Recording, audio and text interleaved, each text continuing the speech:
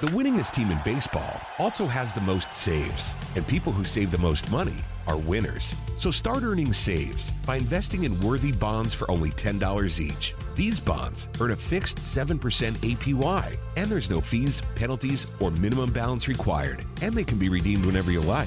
You can even round up everyday purchases to buy additional bonds. Go to worthybonds.com/save. That's worthybonds.com/save and save and win.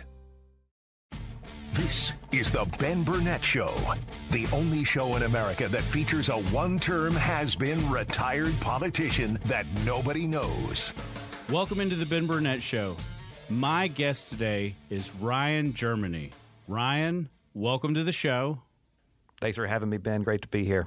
We don't always just get like lawyers who wind up in the news. So I'm glad to have you. Glad that Jordan Fuchs has put it together and sent you to me. Talk about what you do today. Sure. Well, I'm a fan of the show, so we've got one. Yeah. Did you hear that, Mom?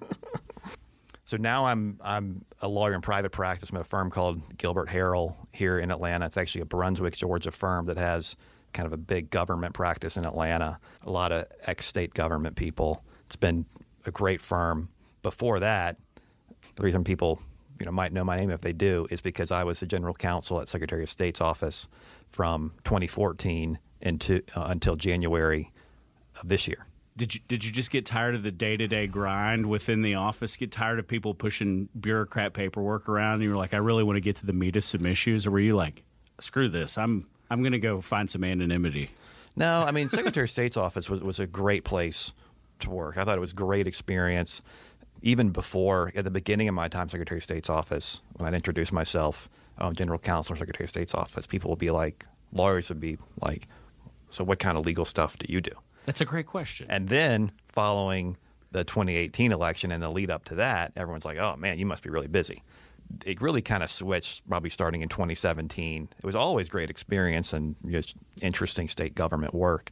Then in 2017 forward, just the election litigation became a massive part of the job and became much higher profile with, then Secretary Kemp running for governor and then Secretary Raffensperger. I really liked the job. It's just government. I mean, Ben, it's hard. Everything is kind of hard to do in government. And it was just time. I had 9 years and I was like, I think following the 2022 elections would be a good time to. Where did you go to school? I went to high school at Greater Atlanta Christian. Go Spartans. Go Spartans. You don't get a lot of those. Although Jared Thomas is he's a Spartan. Jared's a Spartan. And GAC was not the athletic powerhouse it is now back when Jared and I were there. But it was a great place to go to school. And then I went to UGA for undergrad. And then I went to Washington and Lee in Lexington, Virginia for law school. What'd you study in undergrad? I started off in... you at least read. I can read. I can do that pretty well. And I started off in engineering. So my dad studied, and my brother studied, and my grandfather studied. And I liked the idea of kind of a useful degree. Right. And I was sitting in my first class drawing a hammer with AutoCAD, which is some software program. And I was like, this is not for me. And so I ended up in English and history, and that was I love studying them. Did you get interested in public service before you went to law school or during the time you were in law school? I don't think really either. It wasn't really on my radar. I always liked following the news and reading about politics, and I was involved in the Federalist Society in law school. Which is, for those of you at home, that is a very conservative organization if there ever was one. Yeah, I mean, I think so. It was great in law school because it is kind of a needed balance to what you generally are learning in the legal academy. I did that, and then I went to work for a firm called Lightfoot, Franklin & White in Birmingham, Alabama, doing commercial litigation, and worked with great lawyers there and kind of learned how to be a good lawyer, I feel like. I hope so. But I learned from great lawyers at least, so hopefully I took some of it. Well, if you're in that town, you're either a medical professional, you work in financial services, or you're a lawyer. And those are the only three people that live in Birmingham, Alabama. We're going to step point of personal privilege. Talk about the food in Birmingham, Alabama. Everybody can say it. I'm not taking anything away from Atlanta Yeah, but Birmingham was a great place to live. It has surprisingly world-class food. My wife and I still talk about, probably one of the reasons that I went to that firm is when my then girlfriend, now wife, came down to visit one summer when I was a summer associate there, and they took her to Highlands. They took us out to Highlands Bar and Grill, and it was like, man, it's unbelievable. Yeah, you can't touch it. You can't touch it. Not and I say that if you want a weekend of where you just want to go gain 5 pounds, I know of 3 restaurants within probably 5 miles of one another that have all won the James Beard Award. In Atlanta, there's a handful of them. There's an equal number one town west with, honestly, probably better food. I mean, they're fatter people. It's better food. Well, the cool thing too about some of those restaurants in Birmingham too is you walk out and you just feel perfect. You don't feel like, oh, I just ate too much, even though you had a lot to eat. But that restaurant and Hot and Hot Fish Club, and these are not restaurants you go to every day, but I remember taking people who were visiting Birmingham there, and just like people from New York City were just like, whoa. And it for some of you, like you have to get on the calendar of the restaurant like 90 days in advance. Like it's a real thing. When you're there. I had one little secret. Yeah, go. Oh, by all means. It's not for anybody else, but it's my assistant, who was a great assistant when I was at Lightfoot, was also assistant for one of the senior partners. They kind of share lawyers. And one of the senior partners, his neighbor was the maitre d' at Highlands. Yeah, it's not a bad guy. No, and so Amy would call, and she could kind of get reservations, get you a table. Without that. So that was a nice perk. You do not get. She didn't tell him she was calling on my behalf. You don't get to look like this by being picky. I haven't been in a long time, but I could if you gave me 2 nights, so 2 lunches and 2 evenings, I can plan you the best food weekend of your whole year. Easy. And it's even more so than from when we were there. Like, I left there in 2014. And have you been to Automatic Seafood? No. See, that's the latest. It wasn't even there, and they've won the James Beard Award since then. And the guy's from Atlanta. Oh, cool. Which is like, why would you leave? And he was like, because people write about you when you're here. I was like, that's actually probably true. Yeah, interesting. When you are at Lightfoot, what makes you want to look at evaluating coming back, and how do you wind up getting the job in Governor Kemp's Secretary of State's office? And did you do that on accident, or were you just like, well, here, we'll try this? Yeah, no, it was kind of more of the second one. We had our daughter in 2012, and so after we had her, we were like, man, it'd be nice to be around some family. And I grew up in Atlanta. My wife grew up in Syracuse, New York, which is a great place too. We were just up there for the summer. I told my wife, I said, I could look at Syracuse, and she said, Ryan, have you been in February? She said, I don't think you understand the length and the cold and the grayness of the winter. And I said, okay, you're probably right.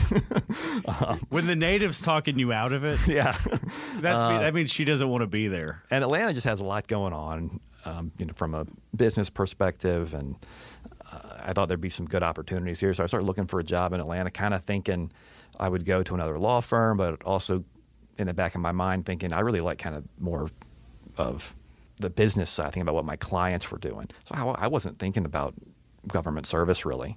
And then I got put in touch with some people kind of who knew me, knew people I knew and knew I was looking. They said, oh, talk to this person. They might have some leads in Atlanta. One of them said, oh, you should talk to Secretary of State Brian Kemp. He's looking for a general counsel. I know nothing about that. That sounds perfect. But I was put in touch with the previous general counsel, a guy named Vincent Russo, who's a great guy, and we got along. And then we were talking about our friend Jared Thomas.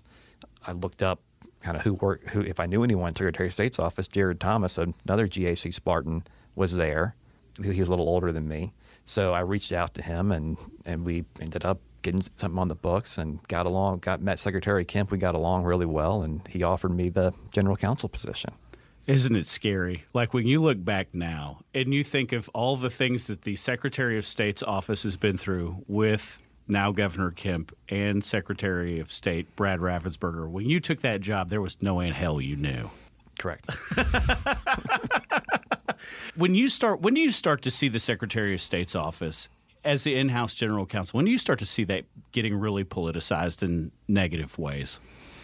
It was really probably the day that Secretary Kemp won the Republican nomination for governor, because there was things that we had done for a long time that were kind of continuations of things that had always been done in terms of keeping voter rolls clean and just normal processes that all of a sudden became big time controversial.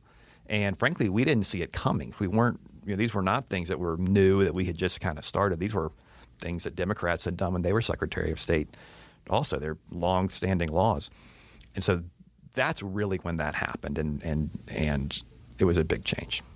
Did you embrace the fact that it put what you were doing more front and center with respect to how the country was going to ultimately perceive the office?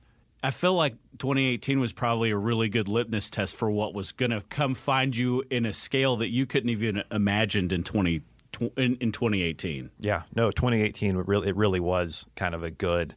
Okay, here's what seems to be, because frankly, I think the Democrats and Stacey Abrams had a lot of success with that argument that basically, the voter suppression argument. We found out later, of course. Well, it's a time-honored Democrat weapon that seems to get thrown out everywhere, but they still roll it out all the time. They don't want you to vote. They don't want you to vote. Well, and when we found out in Discovery in the Fair Fight case, that was something they had poll tested in terms of trying to test what are good get out the vote messages. And so they poll tested voter suppression. Still is. Yeah. But it's also sad. I think the electorate in the state of Georgia, pound for pound, is probably the most intelligent in the country across all 50 states. And I mean that on both sides. And it's still not incredibly intelligent. People watch a commercial and they're like, well, here it is. We finally got them. And I say that with 100% respect, especially in light of 2022 and the re-election campaigns of people who, quote unquote, we're going to do the right thing for people. And you saw huge numbers for people that you're extremely close with, and Secretary of State Brad Raffensperger and Governor Brian Kemp. It's like it was enough margin so that they knew that a lot of these guys were full of crap. And they were like, you know what, I trust him on this issue. I don't agree with everything that they say, but I trust him. And I think that, when you beat somebody by 7 or 8 points in essentially a swing state, I think Brad Raffensperger was one of the top. I think he outperformed Governor Kemp, which is a huge credit to both of them because they were huge numbers for general elections. Well, when you go from beating someone by 1.5 points like Governor Kemp did in 2018 to beating the same person by 7.5, I think that's sizable. Something. And then I think Secretary Raffensperger won his race by 9. Yeah, against someone who was meant to be an impressive lady too, but seemed to be kind of a real up and coming star. But we knew we had that one when she was having to kind of spend time and money trying to convince people, oh, this guy's not really a hero. It's like when that's your message, when you're trying to convince someone your opponent's not a hero, then you're going to have a hard time breaking through. Is now Governor Kemp transitions from Secretary of State into governor. Was there any part of you that thought about trying to go with him, or did you really enjoy the work you were doing in the Secretary of State's office? Like, what goes through your mind as a guy who's really entrenched in the day-to-day? Because let's be honest, I'm sure you did nothing but look at lawsuits for most of your career. Yeah, I mean, I wanted to go with him, and we talked about that.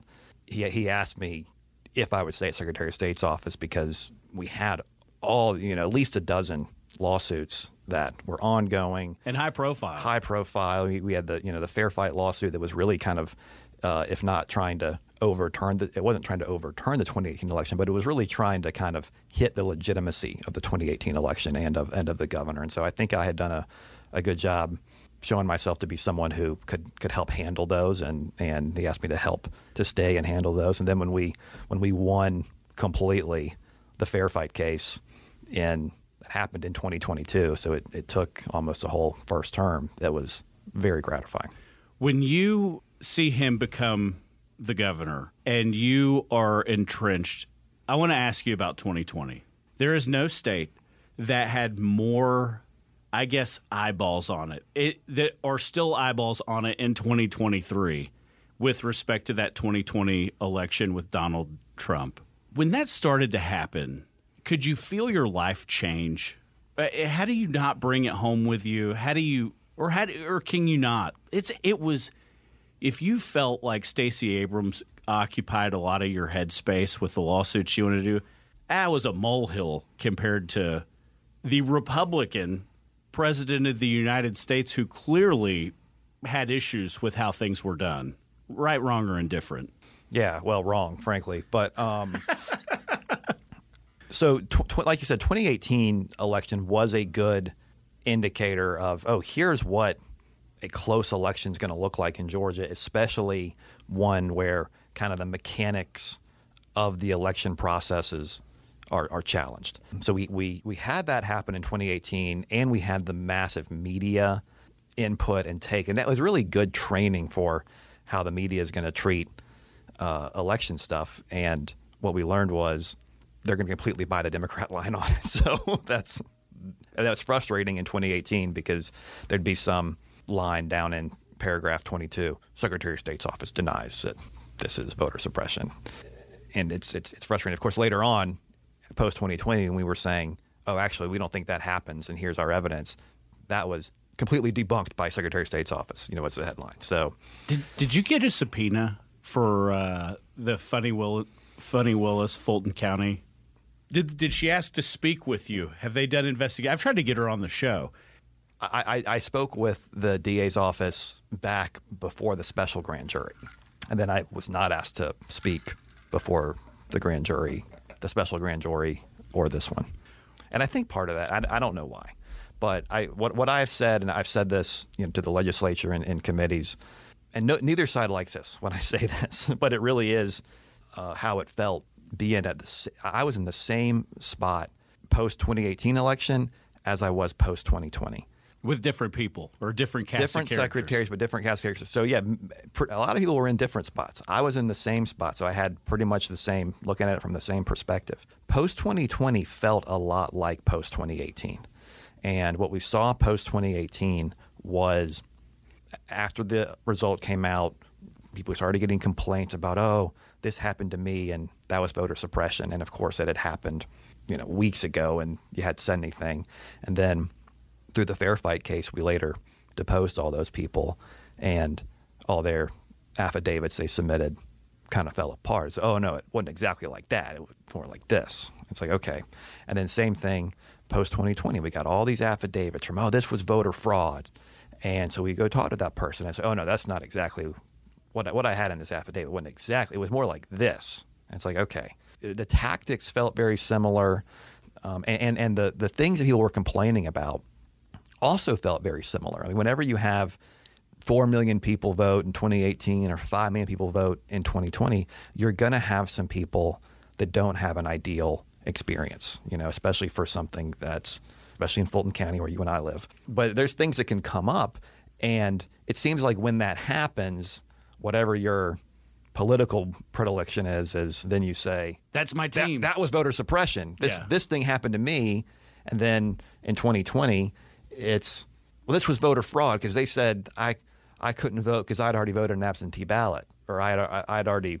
And then whenever you dig into that, okay, here's what happened. That actually makes perfect sense. The digging kind of occurs after the headlines, and then it's, as you know, it's just really hard to get back on that. Doing what you do and had done for the previous essentially 5 or 6 years, when Donald Trump calls with that phone call that got put out by the Washington Post and all that, the tone and the tenor, did you immediately know there was just no credibility to anything he had to say? Or did you guys do a lot of your own investigative research and figure out what the truth was in that time? And I mean, how did that phone call and what transpired in subsequent days affect how you thought about him and the process? So that phone call didn't happen until January 2nd, which was, a couple months after the election. So we had already looked into not just kind of the specific allegations we had received from Trump's team and his lawsuit to try to overturn the election, but we had also looked into just other questions that we had gotten and things that we wanted to make sure, okay, we need to know the answer to this. From the beginning, here's the thing. If there's a massive systematic issue from a voter suppression side, which I don't even like that term, but from something that doesn't allow eligible voters to vote, or for something that allows ineligible voters to vote or some type of fraudulent activity, that's going to be pretty apparent from the outset. That's going to happen. Appear in data sets. And we're following that stuff every day as people are voting. And so, you have an idea of what's going on. The kind of paradox of elections is, in a state like Georgia, everything has to be perfect. There can be no mistakes. But elections are run by over 10,000 basically volunteers over the state. And so, hey, guess what? There's going to be mistakes, right? So you got to have ways to catch them and minimize them and isolate them and make sure something doesn't grow. And that's been the case in every election that I've been a part of at Secretary of State's office. And so we knew right away, just from a field perspective, there's nothing here that's big. Now, the issue is 2018 was a close election, but the margin was 55,000 votes. Right. 2020, the margin was 11,778 or 79. I don't remember, but you've got it to within one. Yeah, something like that. And so that means that everything just becomes, when the margin is that close. 'Cause I would put Georgia's election processes up next to any state, and I've heard people from both sides of the aisle say, "Man, Georgia does a great job registering voters. We do a great job in the elections bids. We call it list maintenance, which is basically updating voter rolls for when people move or die or convicted of felonies. We have some of the best post-election audits. We do, pre-election testing. We do all these things. We have good access for early voting and processes for that. And I would spend a lot of time now defending the Election Integrity Act that we passed post-2020 that changed how we did absentee voting. And I think that's been a really good thing, too, to move that to kind of a photo ID-based system. So I'd put our processes up next to any states. So to go back to your question, we had looked into everything prior to that call and kind of found out, like, for instance, you talk to someone who says, "Oh, I saw something suspicious in this batch of ballots." Okay, let's have our post-certified investigators or law enforcement officers go look at that batch of ballots and see what they see. So they go look and they say, "Oh, we looked through that whole batch. We didn't see any of these, so-called pristine ballots like you're talking about." She says, "Oh, maybe it was this other batch." Okay, let's go look at that batch. Okay, we didn't see anything in that batch either. And then come back, maybe it was this batch. Okay, well, that batch doesn't exist. So at that point, you start to think, okay, this is not really kind of an accurate report that we're getting. But we knew that by sending law enforcement officers to go research those claims quite immediately. A lot was made out of State Farm Arena and Fulton County. Still probably is. I don't read it all the time like I did. When you guys looked, and I'm sure you took a look at Fulton County and State Farm Arena, did you see anything that transpired that should have been done differently? Were there mistakes that they clearly made? Like I said, there's always mistakes in elections. Going back to looking at the Fulton County stuff, and I'll kind of walk you through the timeline. There weren't mistakes of any even close to anywhere that would put the result in question. I think we did find a few batches of ballots that they double counted, for instance, which is, that's how you separate it. And that happens with absentee ballots, not with in-person ballots, but you scan the ballots in, and if you scan the same batch twice, then what you're essentially doing is double counting votes. And it's a real problem. Election professionals have said that's something that should never happen, and it really should never happen. I think with COVID, where we went to, I talked about some of this in the report that I did on the Fulton County performance review that I helped oversee, along with a Republican and a Democrat election official in Georgia. So we talked about that there, and we really looked into it. In Fulton County on election night 2020 in State Farm, what I recall is we got a call from somebody saying Fulton County they're going to stop counting at 10:30. Right. And we say, that seems kind of early. Especially for a group of people that don't do a lot well in general. And then our elections director at the time called up Fulton's elections director and said, "Hey, we're hearing this report. You're going to stop counting at 10:30. Fulton's elections director says, "What? No." So he calls over to State Farm and basically says, "Keep working. Hey, what am I hearing here?" Now, unfortunately, I think because of COVID, they had separated where these processes happen. Now, I will say one thing to kind of pro Fulton County is they just invested in this large, they call it Election Central Processing Center, and it looks really impressive. That's going to be able to have all the functionality happening in one place, and I think that's really going to help Fulton County because that's going to minimize the chances of miscommunication or one person doing something that the other person doesn't know and that kind of thing. Because I think that's really what happened in 2020.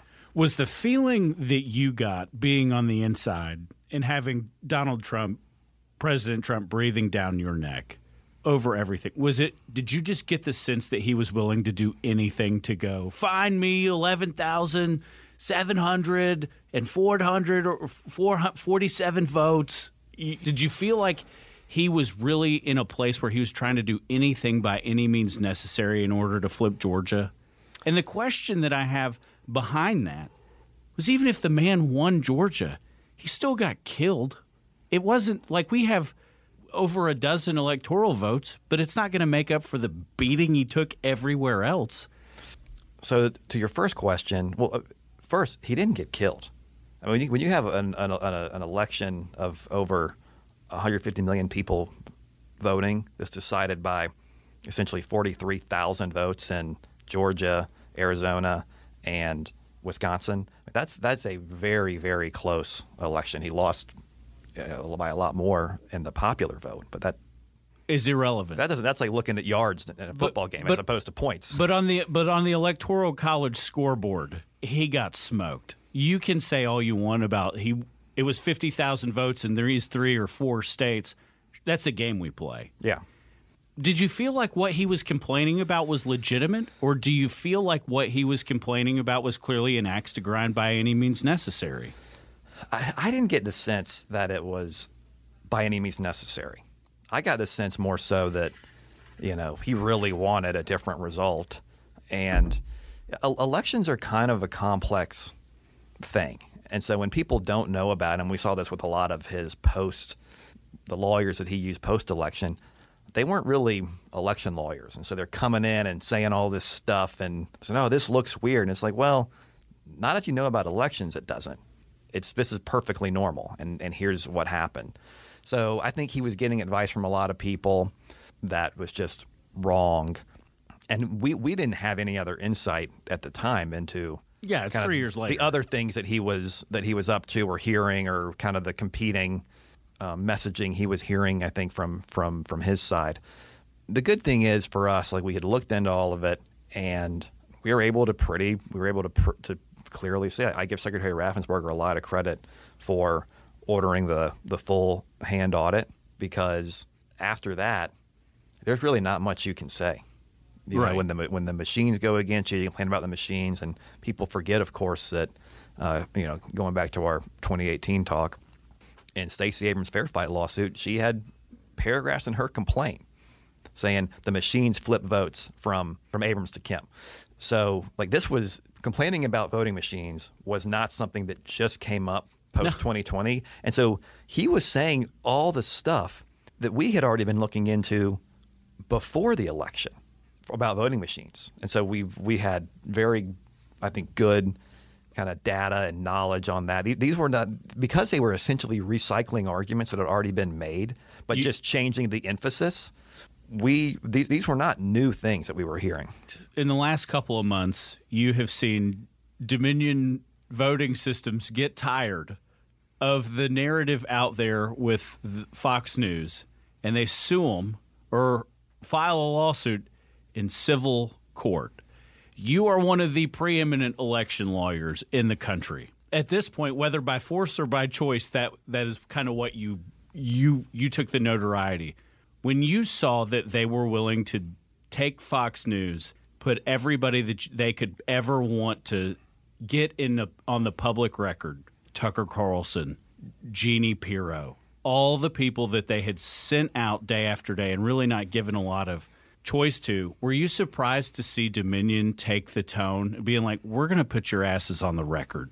It's time. I mean, I think they had to. They didn't have a choice.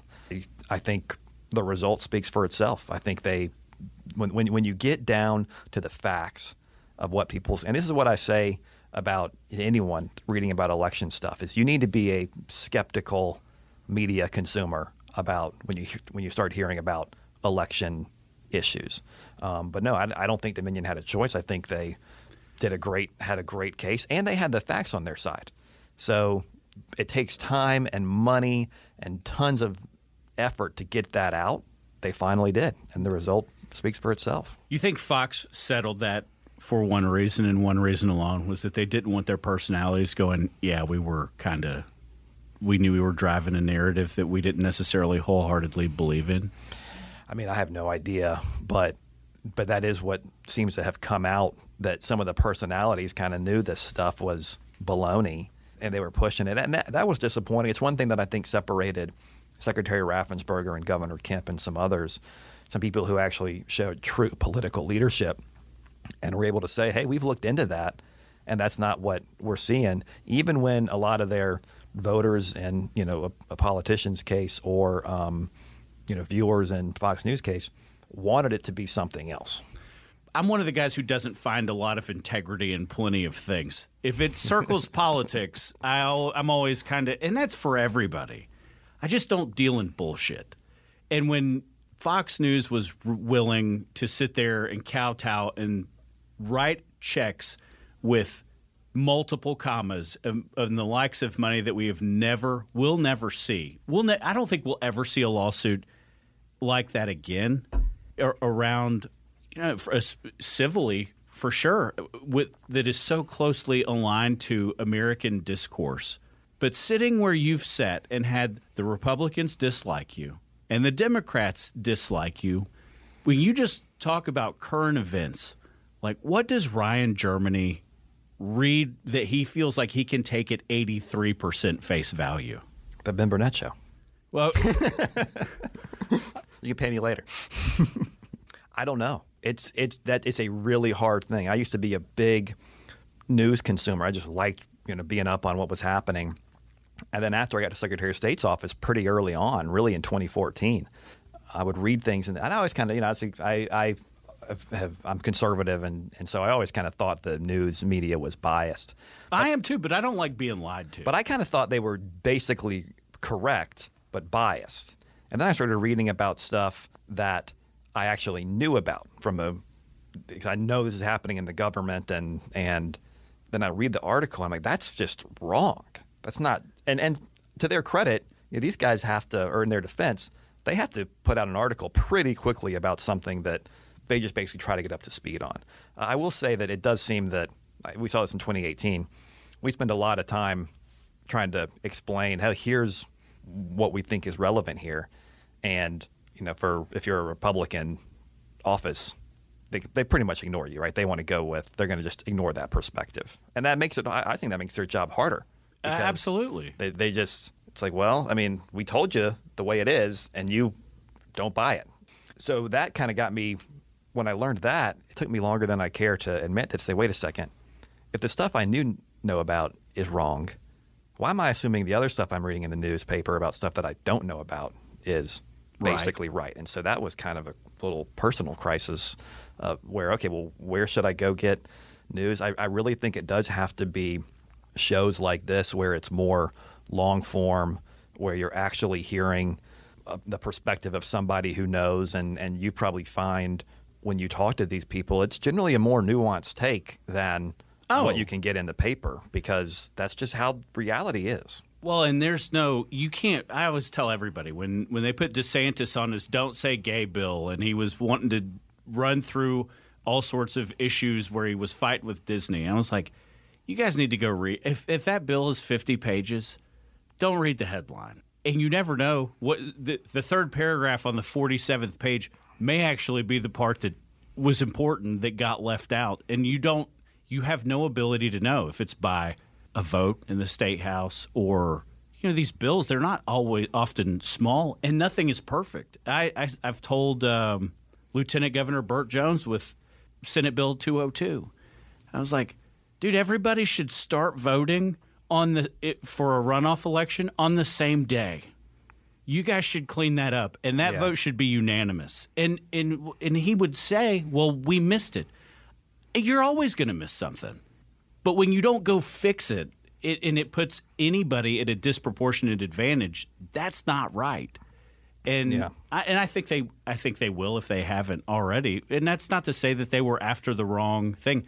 The bill got all the headlines because voter suppression polls really well, but it doesn't mean that it's perfect is the enemy of the good kind of thing. And there are a lot of things that can get better over time.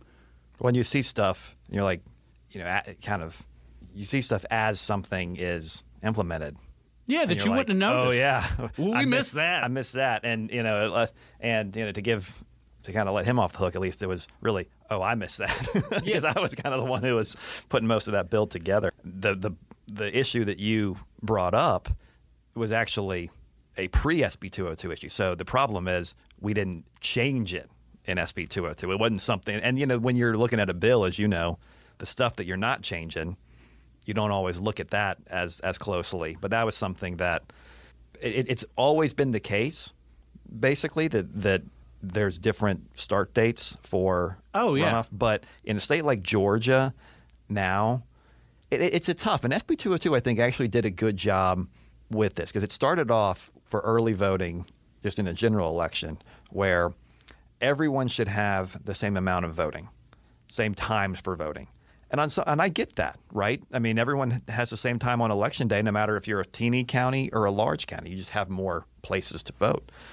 Where the legislature ended up, and I think this makes sense, is they did give some flexibility for larger counties where what we saw pre-SB 202 was the larger counties were essentially using all of the weekend days. Of course. And they have to, from an election administration perspective, to get people through the turnstiles, basically.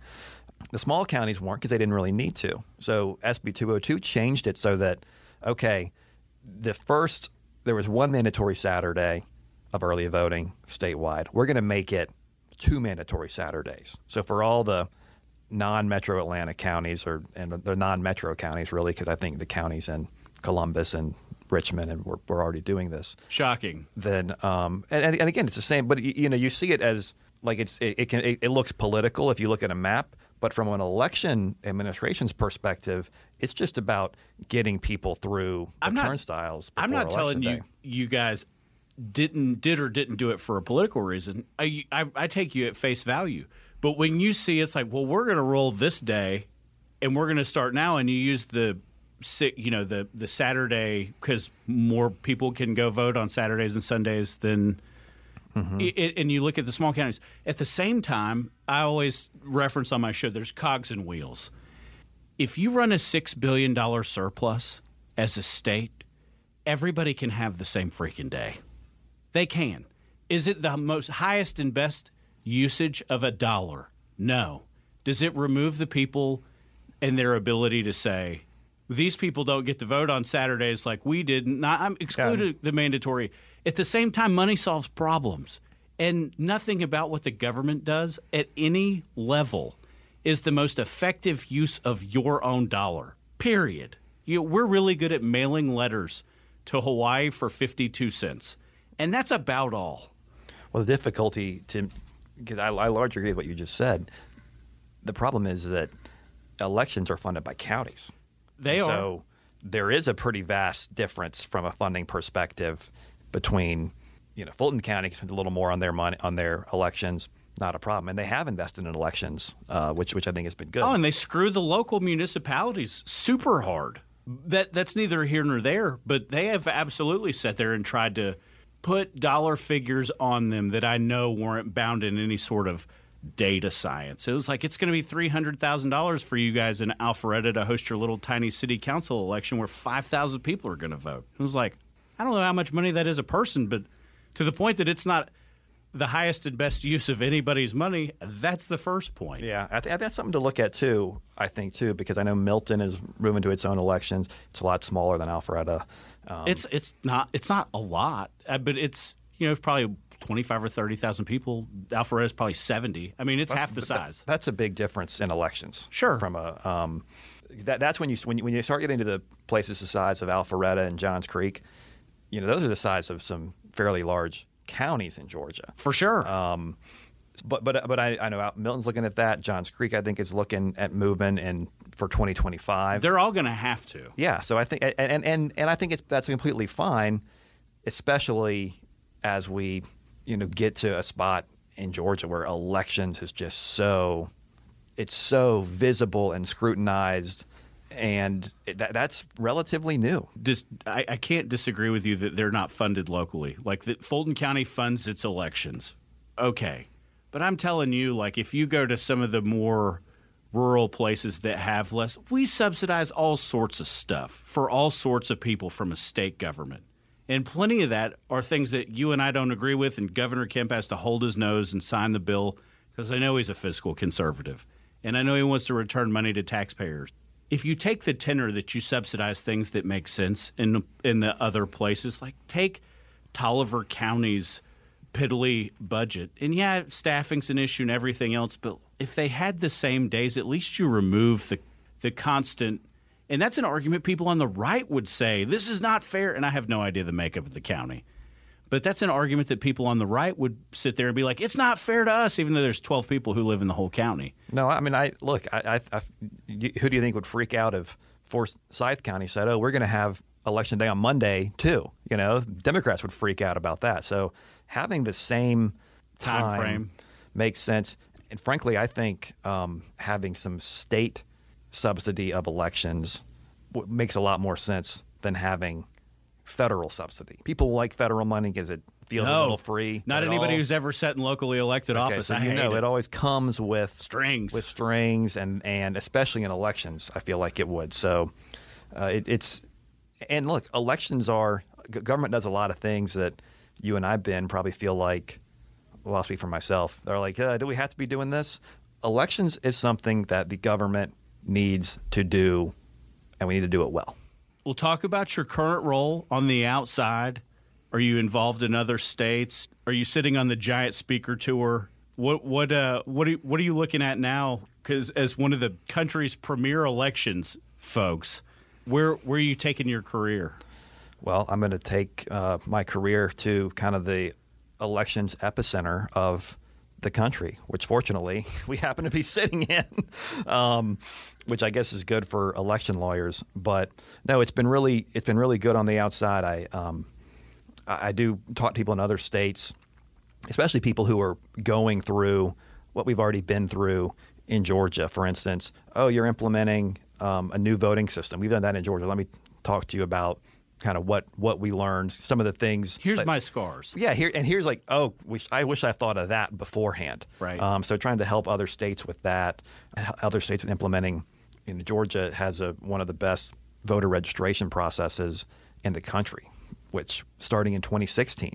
Right. So which makes especially rich, given that you can literally go get a driver's license and you have to opt out. Well, and especially given that, remember, so we had that in place right before we were accused of being the Secretary of Suppression and all that in 2018, one of the most successful automatic voter registration programs in the country. And that didn't come from groups out there trying to register voters. It came from kind of a simple yet effective government change. And it makes so much sense in Georgia, given that it was one of the first states to be 100% Real ID compliant. So that means that interaction at DDS is a very secure, you're proving where you live with documents. You're proving that you're a citizen with documents. These are all things that I think it goes to some of the almost like good government. Like, why do I have to tell this agency and that agency and that agency all the same stuff? Shouldn't you already know that? And so, and again, it goes to we were one of the first states to have really good data sharing between Department of Driver Services and Secretary of State's office, and then down to counties. And so, these are things that don't get a lot of attention, but they're the things that really have allowed Georgia to be successful, to be a leader and be successful. And so I talk to other states. I'm talking to people that do want to be involved in Georgia's election next year, and showing them the lay of the land. One thing I want to be, and so far I've basically I continue to do it on a volunteer perspective, is to help counties. Because what we're seeing in 2024 is that all these third-party groups are amping up their resources. The parties, the political parties are amping up their resources. The candidates, the campaigns, everyone's kind of amping up resources. And where are they going to turn all those resources? They're going to aim them right on counties who administer elections, who are the only people who don't get basically more resources to really be ready for what's going to be a big election year in Georgia. I mean, the people that I'm talking to out of D.C., the Republicans, they know they cannot win if they don't win Georgia. I think, Democrats would say the same thing. If they can win Georgia again, they know Republicans can't win. Ryan, thank you so much for spending time with me and saying two nice things about the show. I'm a fan of the show, Ben, and I think you've convinced me on school choice. What about it? I think it's one of those things where when you look at, okay, what would this actually look like from a government implementation perspective? There's no way it works. There's a lot of difficulty. So I had it'll be out. I'm not sure whichever. I had the Faith and Freedom Coalition, which is I'm a very right-leaning business Republican. The social issues I can kind of take or leave. I get that I agree with them as often as I don't. I probably agree with them more than I don't. I think when Republicans get to a place where they implement school choice, they'll be the dog who caught the car. I'm kind of a hypocrite on it like you, because my daughter goes to a charter school that we love. Yeah. It's great. Mine's a county charter school. Ours is Atlanta Public Schools charter school. It's Atlanta Classical Academy. It's a great school. But I think that's different. Charter schools are different than anyone being able to kind of go to whatever school they want. It's still governed by local control. Right. And what's frustrating, and I sit here, what's honestly interesting, so you make my point for me oftentimes, the issues that are closest to you are rarely ever found at the federal government. They sound like really awesome talking points, but when you break it down and you truly go back and look at the things, at what would have to happen, I don't trust Fulton County to do anything. And they're all the major... And you know these guys. And I know plenty of them. And I say that, guys, they can't tell you where Fulton County can't tell you where the water lines are in Alpharetta. You really think that they're going to be able to tell you more about your public education system, or more like we're trusting them with billions of dollars to build a jail? Get out of here. And here's the thing, too, about Fulton County, because I have a lot of friends there. But I agree with you. As a resident, it can sometimes be frustrating. When I was hearing post-2020 that, the people in Fulton County pulled off this massive election conspiracy. Yeah, right. And it's like, no, I don't think they did that. Yeah. The only thing they could have done to do that is had everyone leave. That was literally the only, they shut down the polls at 4:30 in the afternoon and nobody could open them. That is about as organized if they'd gone on strike. But I do think with the points about school choice, if you live in Metro Atlanta, you already subsidize everyone else in the state of Georgia to go to public school. So if we're going to have school choice, give me my property tax dollars back, and then we'll see. And then we'll see how you feel about it. It's been another episode of The Ben Burnett Show. Have a great day, everybody. The winningest team in baseball also has the most saves, and people who save the most money are winners. So start earning saves by investing in worthy bonds for only $10 each. These bonds earn a fixed 7% APY, and there's no fees, penalties, or minimum balance required, and they can be redeemed whenever you like.